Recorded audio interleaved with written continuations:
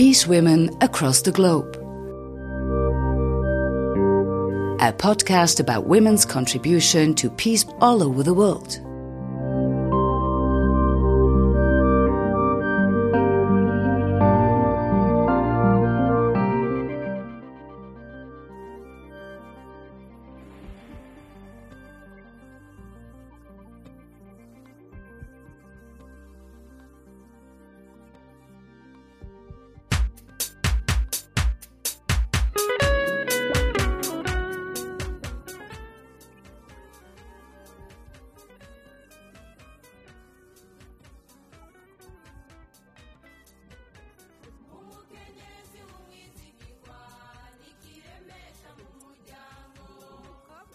So, in Burundi, the current situation is the following.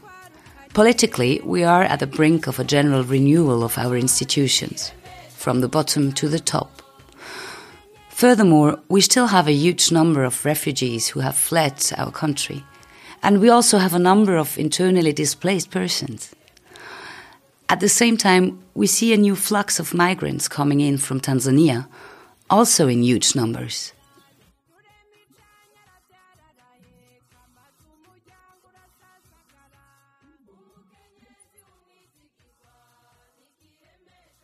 As far as general security is concerned, the situation is okay, even though there are some shootings here and there. Most probably, they have to do with settling scores and conflicts about land. Some members of the opposing party might still feel threatened, and yes, sexual violence is still prevalent across the country.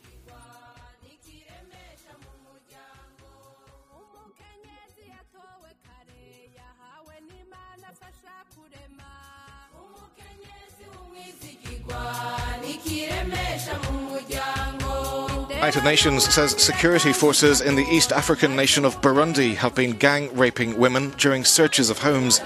Burundi has a history of ethnic conflict. A civil war which ended 10 years ago pitted the country's Tutsi minority against rebel groups from its Hutu majority. Rupert Colville is from the UN's Human Rights Agency. The suggestion that an ethnic dimension is now starting to emerge is reinforced by one of the sexually abused women who said that her abuser told her she was paying the price for being a Tutsi. Another witness claimed that Tutsis were systematically killed while Hutus were spared. And in the Muramvia neighborhood of Bujumbura... On the economic side, I must say the situation is very tense. Due to the international boycott, there is no foreign money coming in, and it is very difficult to find imported goods, especially urgently needed medicines. In violation of a peace deal that helped end the civil war, Western powers fear the unrest could descend into a renewed ethnic conflict, spilling over into neighbouring countries. On top of that, we are in the midst of a general election, and this in the COVID-19 lockdown. So we are really asking ourselves, how will this all work out? Federation of Human Rights says the politically motivated violence has transformed into the familiar ethnic conflict between the Hutus and Tutsis. The Hutu-dominated government is accused of stirring up historic tensions by identifying the opposition as only Tutsis and targeting them. As the violence escalates, the international community is concerned that Burundians are on their own. The president kicked out representatives from the African Union and the UN and withdrew from the jurisdiction of the international... All this, I must say, has repercussions, especially on us women who are in charge of food production. As you know, Burundi is a country of agriculture, so it is the women who cultivate the land. But a woman doesn't make a profit from her work. Her husband takes it all, and, moreover, women are excluded from heritage. And if you look at refugee camps, we also see that women take care of the children. They are the ones who struggle to get food. And let's not forget that it's the women who go out to the bush every day to collect firewood, to fetch water, and it is there where they are exposed to all sorts of danger.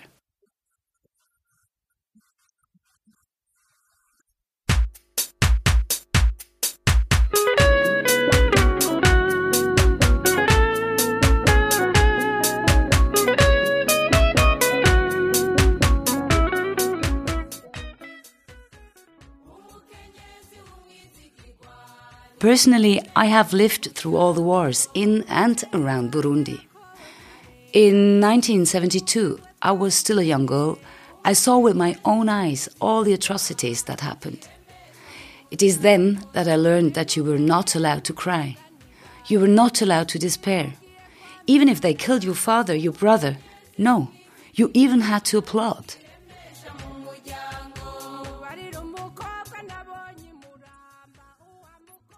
I witnessed the atrocities in 1988.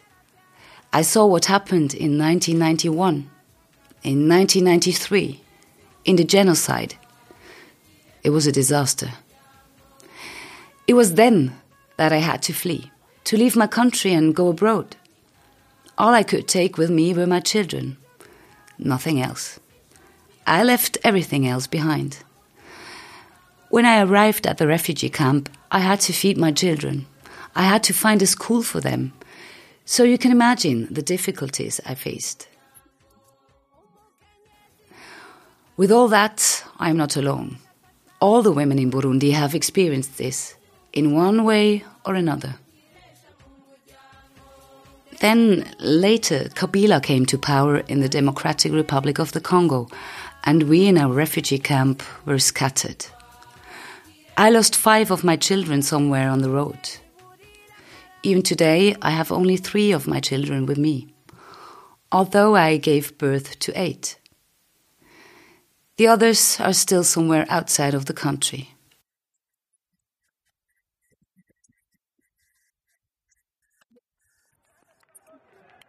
So, all that I saw during those years has upset me. All that I saw when crossing borders has upset me. And I also remember very well what happened when I came back.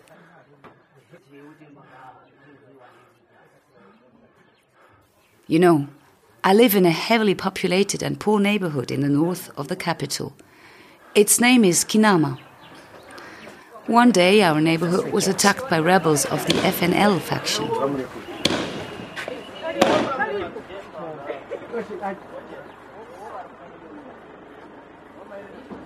That was in 2001. The government had some difficulties in repelling them. The rebels were there for more than 2 weeks. And when we came back from the camp, this is the situation we encountered. There were the rebels, and there was the military.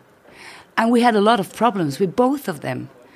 In the evening, it was quite common that a member of either one or the other faction would enter a house, grab a woman, and rape her in the front of her husband and her children. That was common at the time. And because all this was a big taboo, the victims didn't say a word.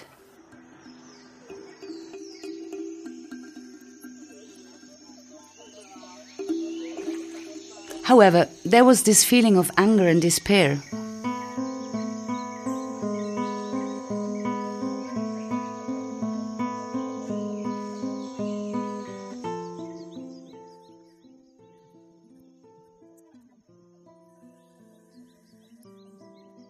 One day, a woman in the neighborhood was raped.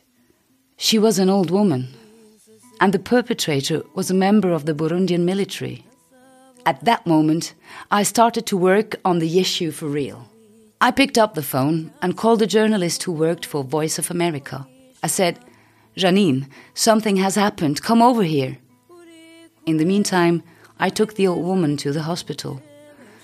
There, Janine interviewed her, and she told her everything. That was a crucial moment.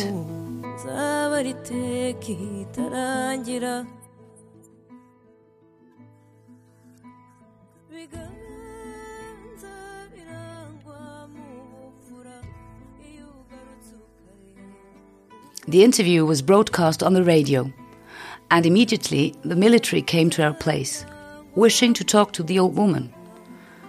The commander questioned her in order to know what happened, and she, again, spoke out openly.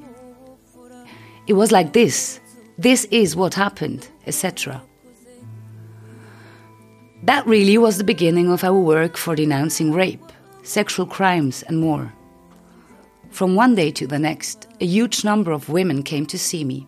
I don't know how they got my address, but They started to talk and began telling me about what they had experienced.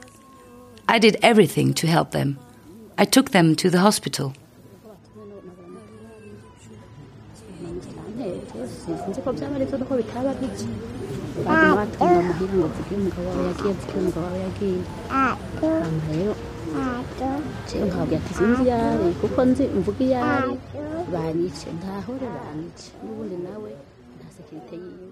In the meantime, we experienced another thing.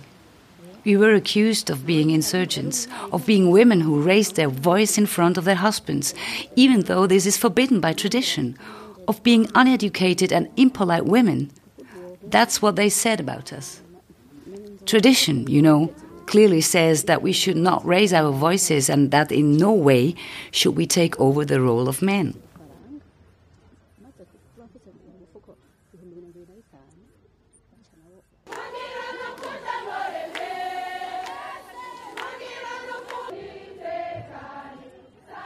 So we had to come up with strategies of our own. In my case, I didn't respond to all these allegations and just stuck to my path. I carried on with my mission and with what I believed in. I responded by doing what I did, through my acts.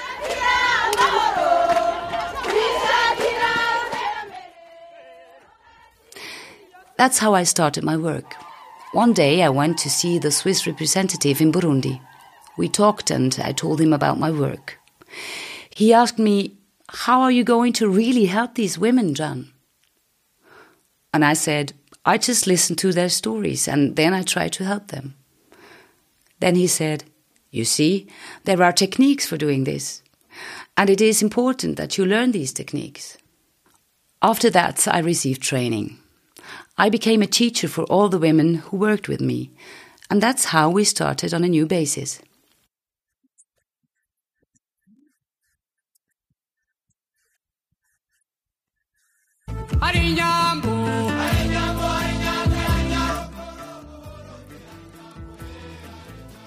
The Maison d'Écoute goes back to these times.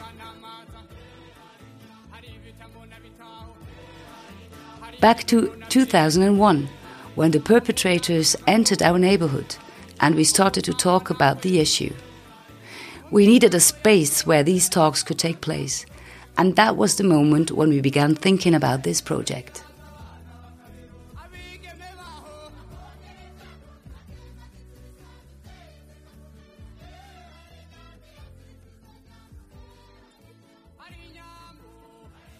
It wasn't easy. We had refugee women who came back from Tanzania, and they were denounced as witches. Those who had stayed during the conflict wanted to have nothing to do with them. We needed to bring all these quarreling women together, and that really was not easy. I had to find a role as a moderator. When we finally succeeded, we started to build houses for all those who needed one.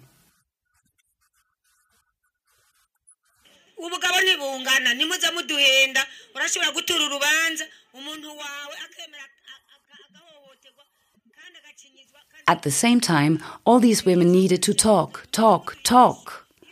For all this, we needed a building, a place that was well known, not least to avoid any allegations of being a rebel faction.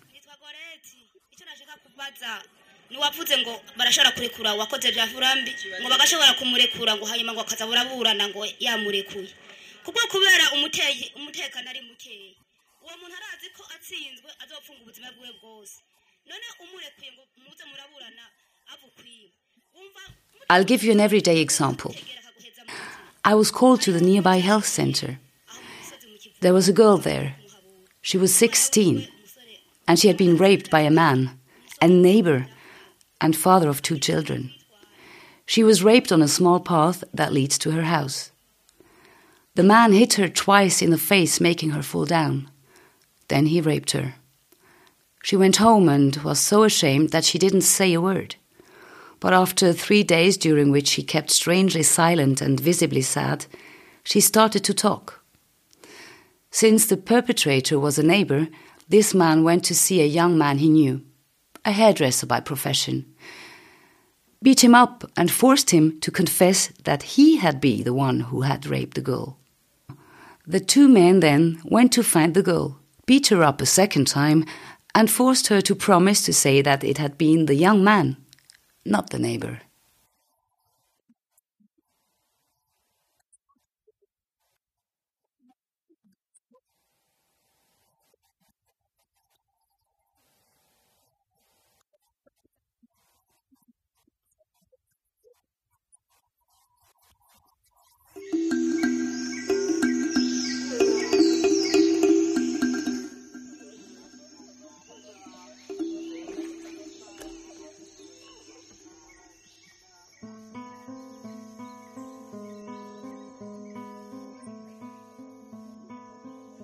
You know, in our culture, you don't talk about sexual issues.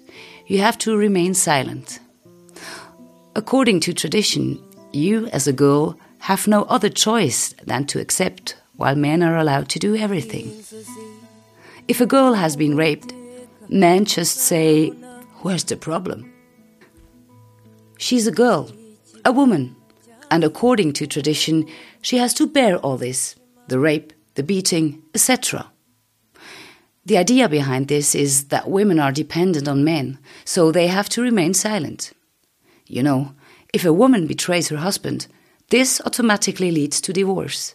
But if a man betrays his wife, then, well, you start all kinds of talks and find an agreement between the families, and in the end, nothing happens.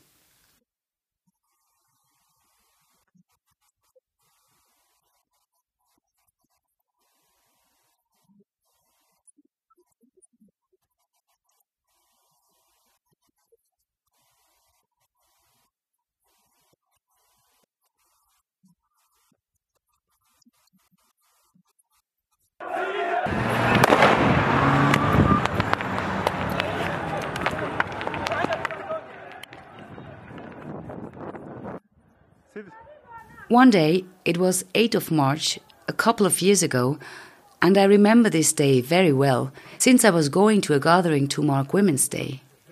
There was a rebel group nearby, and although they had already signed a peace agreement, they still had a kind of prisons in our neighborhood. People's prisons, they were called.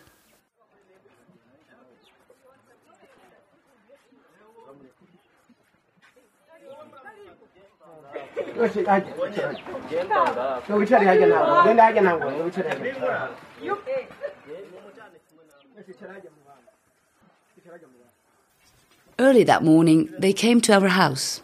My husband called me and I saw that our whole property was full of these militias. I told my children, "You call this guy, you call this woman, and tell them that your mother has just been arrested." Then I said to these militias, "You know, I am a teacher by profession, everybody knows me, so if you arrest me, there could be riots in this part of town. Do you really want that? If not, let me walk on my own. Let's do as if I was going with you of my own free will."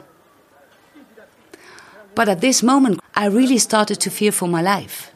There was nothing I could do. I was in their hands now. Eventually, my children called a well-known personality, and he plucked up the courage to visit me and get me out.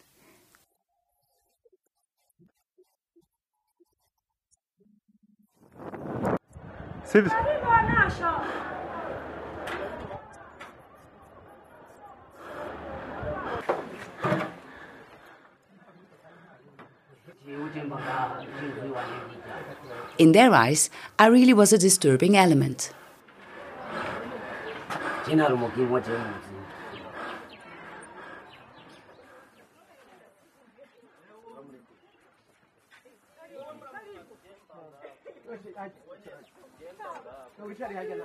Let's talk about what I did for children. You know, back in 1993, the country was in chaos. And in the 6, 7, 8 years that followed, many children were not admitted to normal schools because they had missed so many years of schooling. So what did I do?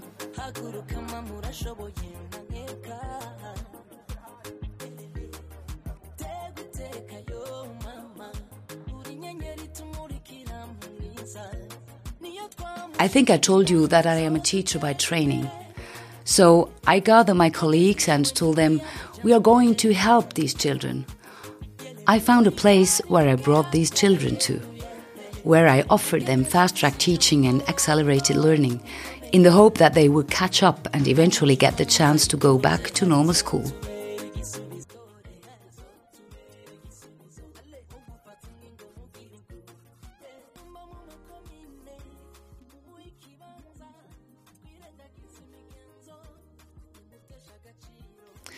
We also had the problem that so many mothers were forced to go out begging on the streets in Bujumbura. So what did I do? I got help from an NGO called Sustain for Common Ground. First, I conducted a study on these women on the street. When I interviewed them, each one told me that she was on the street either because her husband had died or because members of his family had thrown her out of her house, or because back home in her village, all family members had been killed and she could not go back. Those were the stories I got to hear.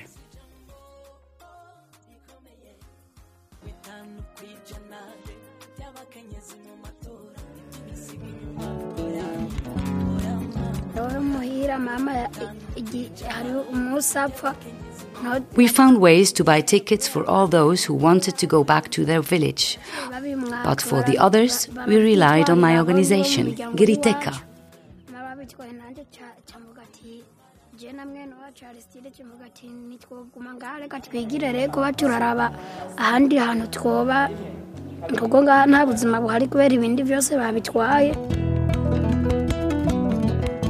Tout d'abord, l'objectif du centre, c'est de prendre les enfants de la rue, retirer de la rue pour réinsérer dans leur famille.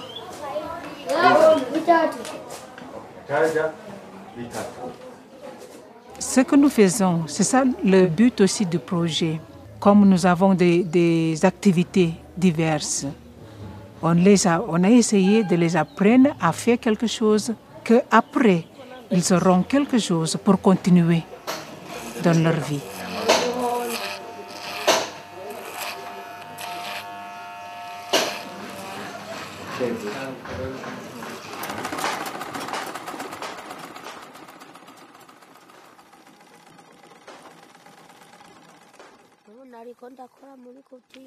You know, when it comes to the mobilization of women, if you have 10 women in front of you and you tell them that it's important to get mobilized, you might find 2 or perhaps even only 1 who will follow you.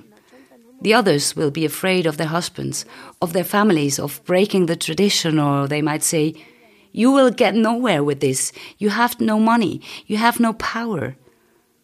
It's not that they don't see what is happening.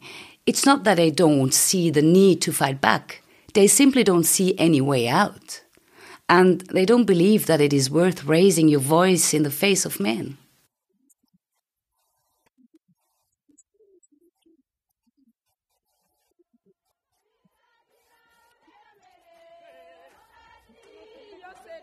But these 1 or 2 women who follow me, they are the ones who will go on fighting. They will challenge everything.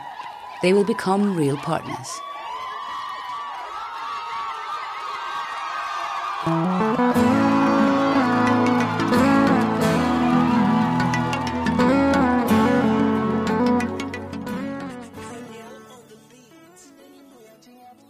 We live in a patriarchal country.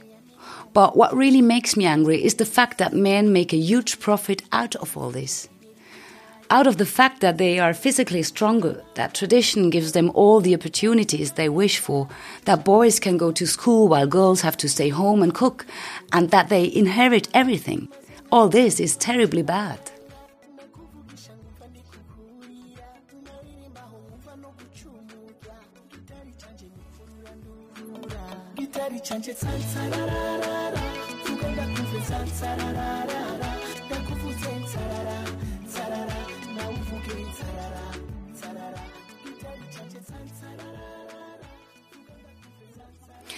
So in the first place, we have to work at the political level. Men feel that they are entitled to govern, so they will not cede anything. They will not hand over a seat or position just like that. You have to snatch the power from their hands. You have to start by raising the consciousness of women, of girls, and you have to mobilize them. You must bring women into the political parties so that they can run for office. And finally, you have to tell the leaders that they cannot stay in power while their sisters are left behind.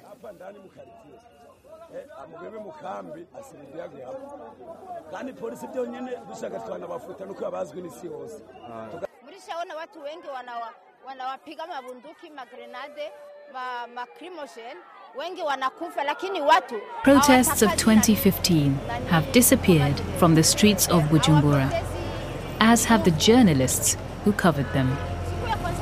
But it would be a mistake, says one former intelligence agent, to think that Burundi is now at peace. Some people think that the country is safe. And then there is the law of inheritance. Men don't want to have a vote on this law, since it might open the door to inheritance for women. It goes to parliament and then comes back. It just keeps going on back and forth, back and forth. And every time they find a new reason why we can't have a vote on this law. So my analysis is the following. One day I said in a meeting with quite important people that our constitution clearly states that we are all equal. And if one day all women understand what that means, to be equal under the law, what are you going to do? Because that means we are also equal in the matter of inheritance.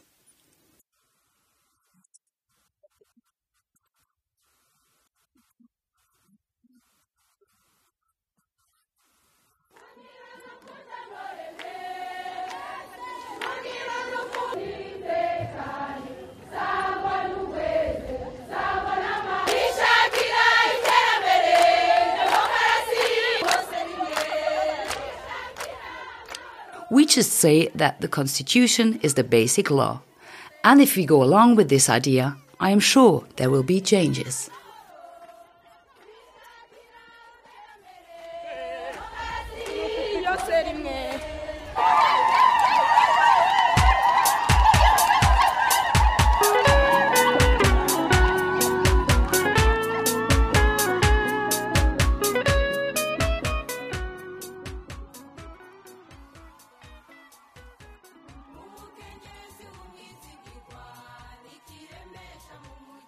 We have made progress in many areas, but we must go on fighting. There has been some development on the issue of rape since the first case was reported in 2001. There are a number of organizations that work in the area and speak out, and the government has issued a specific law, and we have the Declaration of Kampala that was drawn up on the occasion of an encounter of women from Rwanda, Burundi and the Democratic Republic of the Congo. Based on this declaration, some things have really started to change. We have new centers for the treatment of victims. One of them has adopted a really holistic approach on the issue. For instance, we now have the center in Makamba, and there is a branch in Chibitoke.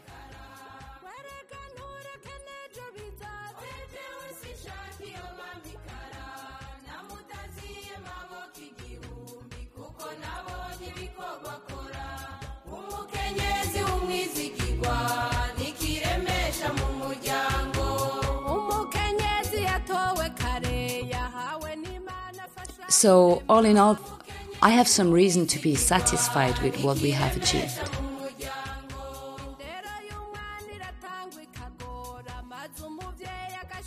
Even so, the road is still long.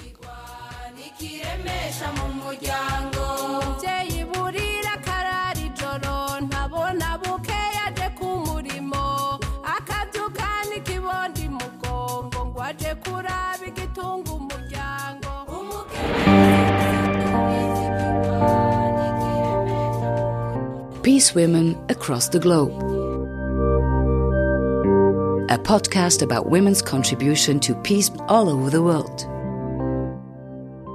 This is a production of podcastlab.ch in collaboration with the non-governmental organization Peace Women Across the Globe. Peace Women Across the Globe is on Spotify, iTunes and on the website 1000peacewomen.org.